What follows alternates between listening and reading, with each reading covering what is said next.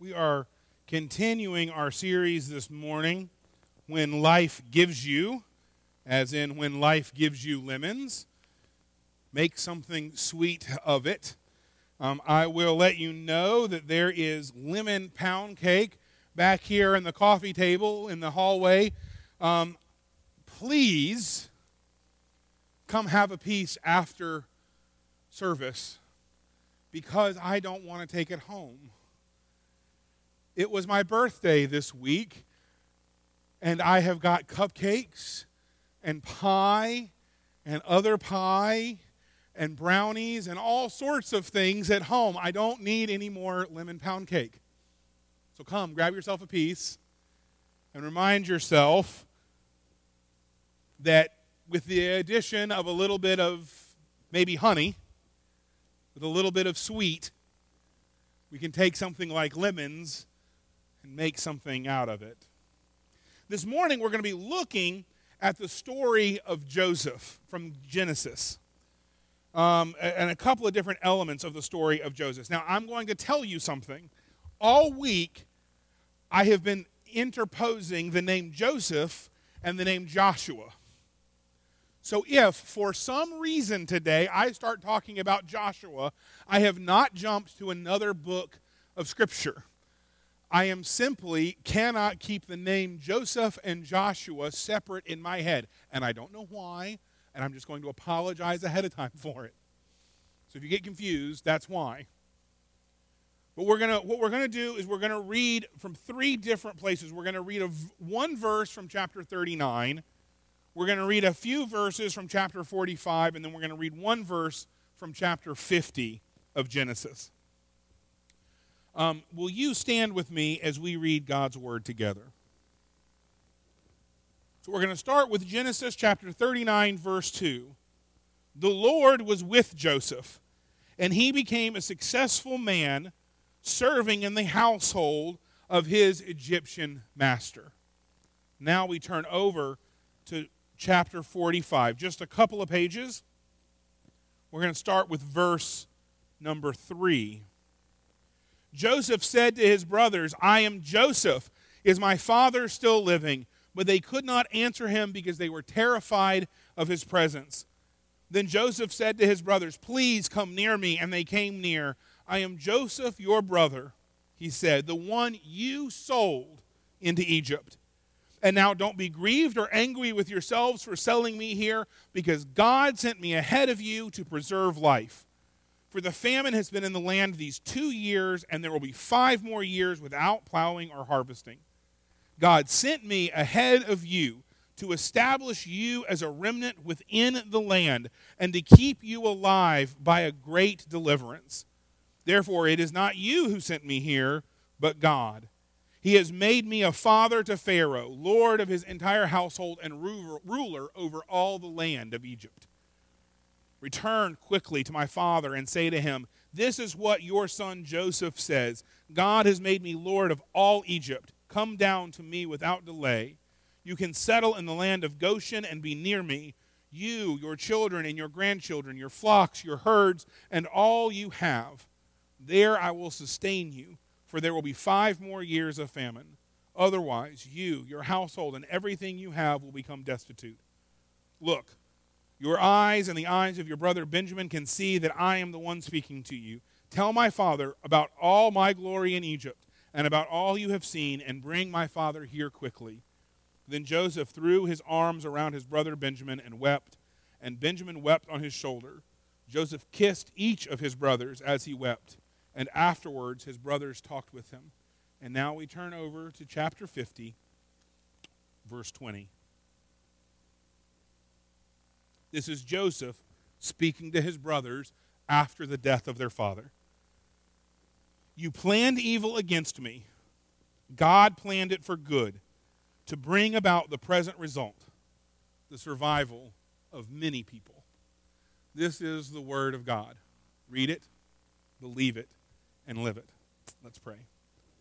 Dear gracious God, as we come before you this morning, as we open your word and as we study it, may we learn from the life of Joseph and the life of his brothers. May we learn that there are times when you send us places, when there are times when it seems as if the world is against us, when it seems as if our lives are destitute and barren, and that in those times you are at work, not only for our good, but often for the good of others as well. And so God, as we open your word and as we study it this morning, I pray that the words of my mouth and the meditations of all of our hearts will be acceptable and pleasing to you, our God and our King. Amen. You may be seated.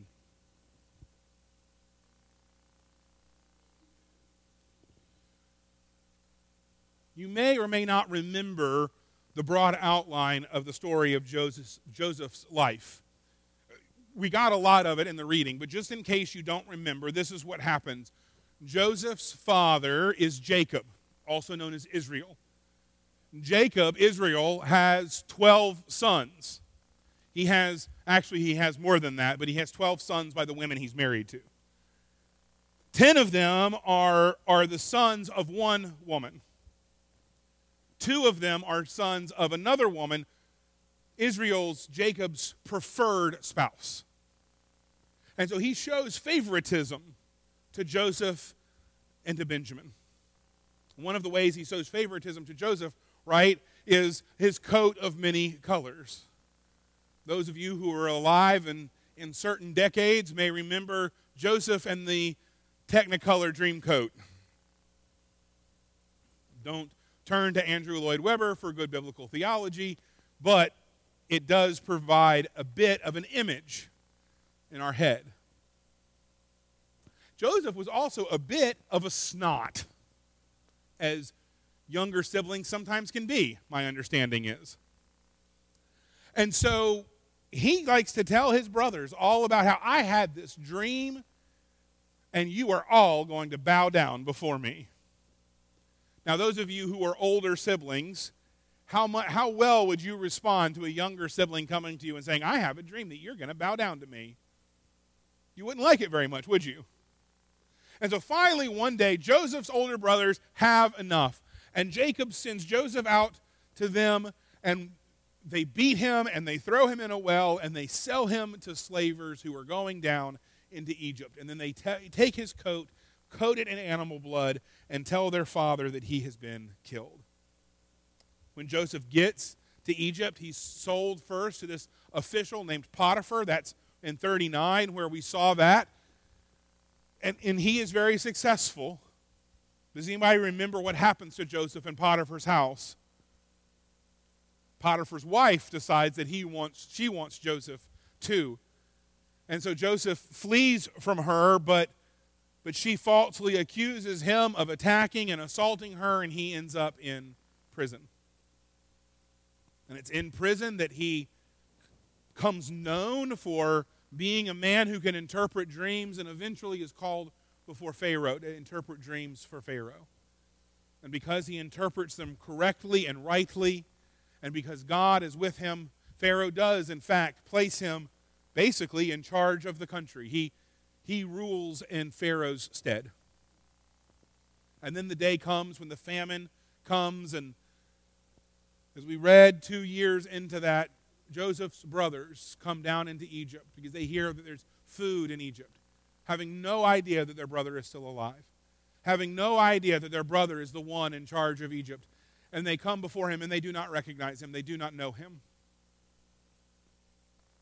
And eventually we see what we read there in chapter 45, where Joseph reveals himself to his brothers and tells them, look, what you intended for ill, God intended for good.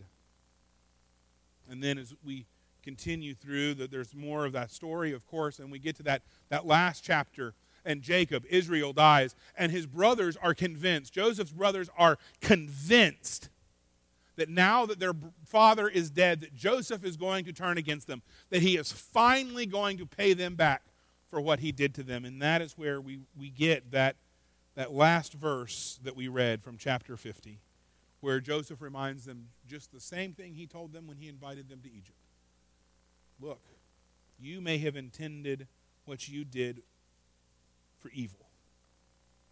But God planned it for good, to bring about the present result, the survival of many people. There are few people, I think, in the Bible who have as many ups and downs as Joseph does in his story. He goes from being the favored son to being sold into slavery. And then as a slave, he becomes the master of this incredibly powerful household, of Potiphar's household. And then he ends up in prison. And then eventually he ends up in charge of all of Egypt. There's a lot of ups and downs. There's a lot of places where it would have been so easy for Joseph to say, I'm done. I give up. I'm not bouncing back from this one. And yet, he knows through the story, through his life, he knows somehow that God is with him. He remembers those dreams that when he had when he was a child. And yes, he perhaps handled them incorrectly as a young man. But he remembered them. And do they not come true? Do his brothers not come and bow before him? Joseph walked through life knowing that somehow everything that was happening for a reason. That God was at work. Now, for many of us, we can only see that happening in retrospect, right? We can only see that looking backward. We have that expression, hindsight is 2020. Oftentimes, once we've gotten through something, we can look back and see really what was going on. Oftentimes, once we get through something, we can look back. I don't know if this has been your experience, but it has been mine. I get through something and I look back and I see that God was at work. That God was using this thing, sometimes very painful things in my life for his glory. Sometimes using very painful things in my life so that when the time could come for me to walk alongside somebody else, I could be, as Hebrews talks about Jesus, right? Hebrews talks about Jesus being the sympathetic high priest. Sometimes God has brought me through things so that I can be a more sympathetic shepherd, more sympathetic under shepherd and pastor, knowing what an experience is. You know, I don't talk about this a lot for a lot of reasons, but let's just say that my 20s were not great. We'll just leave it there. My 20s weren't great. I made a lot of what many of you would rightly look at and think of as mistakes in my 20s. And yet, when I look back, it's hard for me to regret. Because while I would never encourage or suggest that people make the decisions that I made, God used every bad, boneheaded, stupid dumpster fire of a decision that I made to bring me to where I am. Here's the thing. If I hadn't have failed out of college in 2003, there's a very strong possibility that I never would have ended up in Williamsburg. And if I had never ended up in Williamsburg, guess what? I never would have met Audrey. And I wouldn't have my boys. And I wouldn't be here. Every idiotic mistake God took and used to bring me to where I am. And so I can look back and from experience tell some young people, don't make the decisions that I made. It made my life demonstrably worse. I can't regret them because God has used them. Now, if I hadn't have made them, God would have used some other decisions to get me to where he wanted me, of course. But there were things that I intended for evil. I intended for evil against myself. that God used and is using for good. And it's not because I'm wonderful and special. I am not the hero of this story. God is the hero of the story. Joseph is not the hero of the Joseph story in Genesis. God is the hero of the Joseph story in Genesis. In a couple of weeks, we're going to come back into Samuel. David is not the hero of the story of Samuel. God is the hero of the story in Samuel. Brothers and sisters, this collection, and that's what it is a collection of writings, but it's also a unified collection of writings. And from the first page to the last is a story of God taking the stupid decisions that God's people makes and using them for His glory and our good. And there are some amazing characters in here, right? There's Joseph, there's Moses, there's Joshua, there's Ruth, there's David and Solomon, there's Isaiah and Jeremiah, there's Paul and John.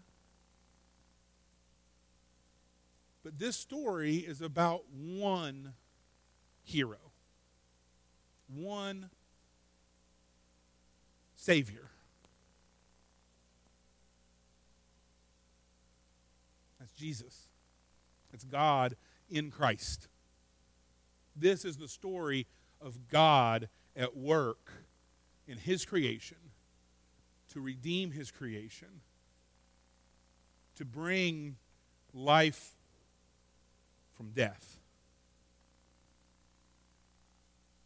And we see in Joseph, we see this beginning to play out. This theme that we're going to see through all of Scripture. That God takes stuff, bad stuff, mistakes, your brothers. Some of you have some stories about your siblings, and I know that because I've heard of them. Some of you received hatchet strikes from siblings. Have any of you ever been beaten and sold into slavery? So all of you have a leg up on Joseph. And yet, no matter where Joseph found himself, no matter where we can find ourselves, when we remain faithful to God, He will see us through times of struggle and persecution. He will see us, as we talked last week, through the valley of the shadow of death.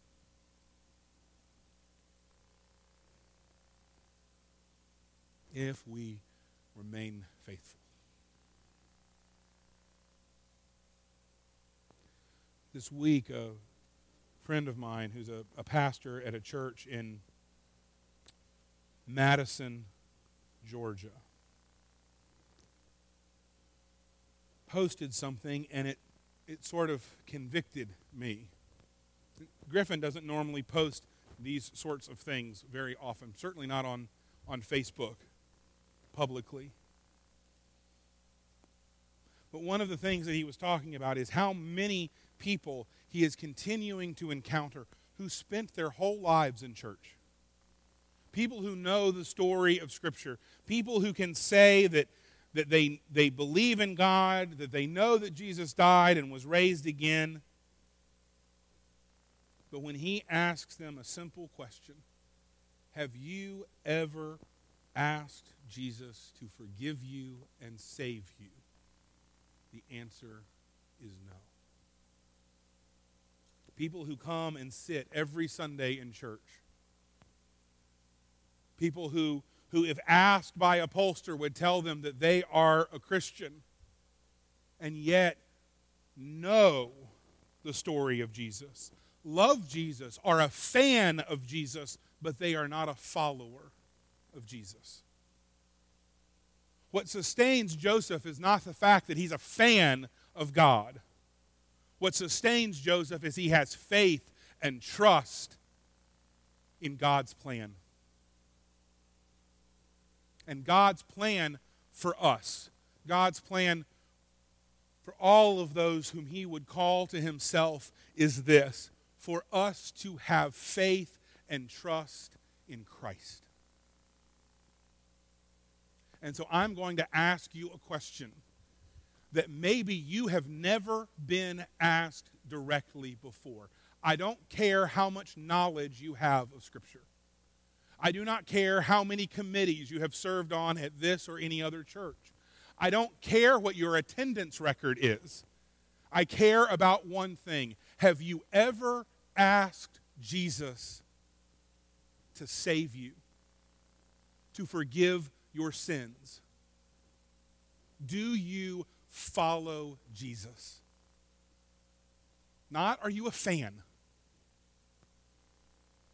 Are you a follower? Not, are you a lover? But are you a disciple of Jesus? Because if you want to take the lemons of life like Joseph did and you want to turn them into lemonade, liking Jesus is not enough. You have to trust him and have faith in him. We're going to end here in just a moment with my favorite song from the hymn book. It's Because He Lives. And I'm just going to tell you right now, we're going to sing the chorus one last time. We're going to sing the last chorus twice, because we always want to anyway. But that song is correct. Because he lives, I can face tomorrow. Because he lives, all fear is gone. That's what's happening here. Because God was a living God, Joseph could face the next day. Because God was a living God, Joseph had no fear, even when he was in Pharaoh's prison, even when he was in the bottom of that well. My hope for you, my desire for you, my prayer for you and for everyone is this: that you have no fear and that you face tomorrow with a smile on your face. But brothers and sisters, it does not happen for fans of Jesus. It only happens for followers of Jesus. And so as we're singing today, it's okay. It is okay. If you've never done this, it is okay to come forward and say, you know, I've never done it. I'm a fan and not a follower. And brothers and sisters, no one is going to judge you. No one is going to think less of you. We will rejoice with you, and we will weep, and we will cry, and we will celebrate, just as heaven will. Or maybe you've asked Jesus, and you followed him before, but you're not following him now, and you want to get back into it. Come forward and pray with me that you be a follower and not a fan, that you would trust him through the dry wells and the prisons and the shadows of darkness, because God will sustain you and love you. And he will use all of the things in your life for good. Not just for you, but for all of us. Our hymn of invitation is Because He Lives. Will you stand with me as we sing together? Let us sing.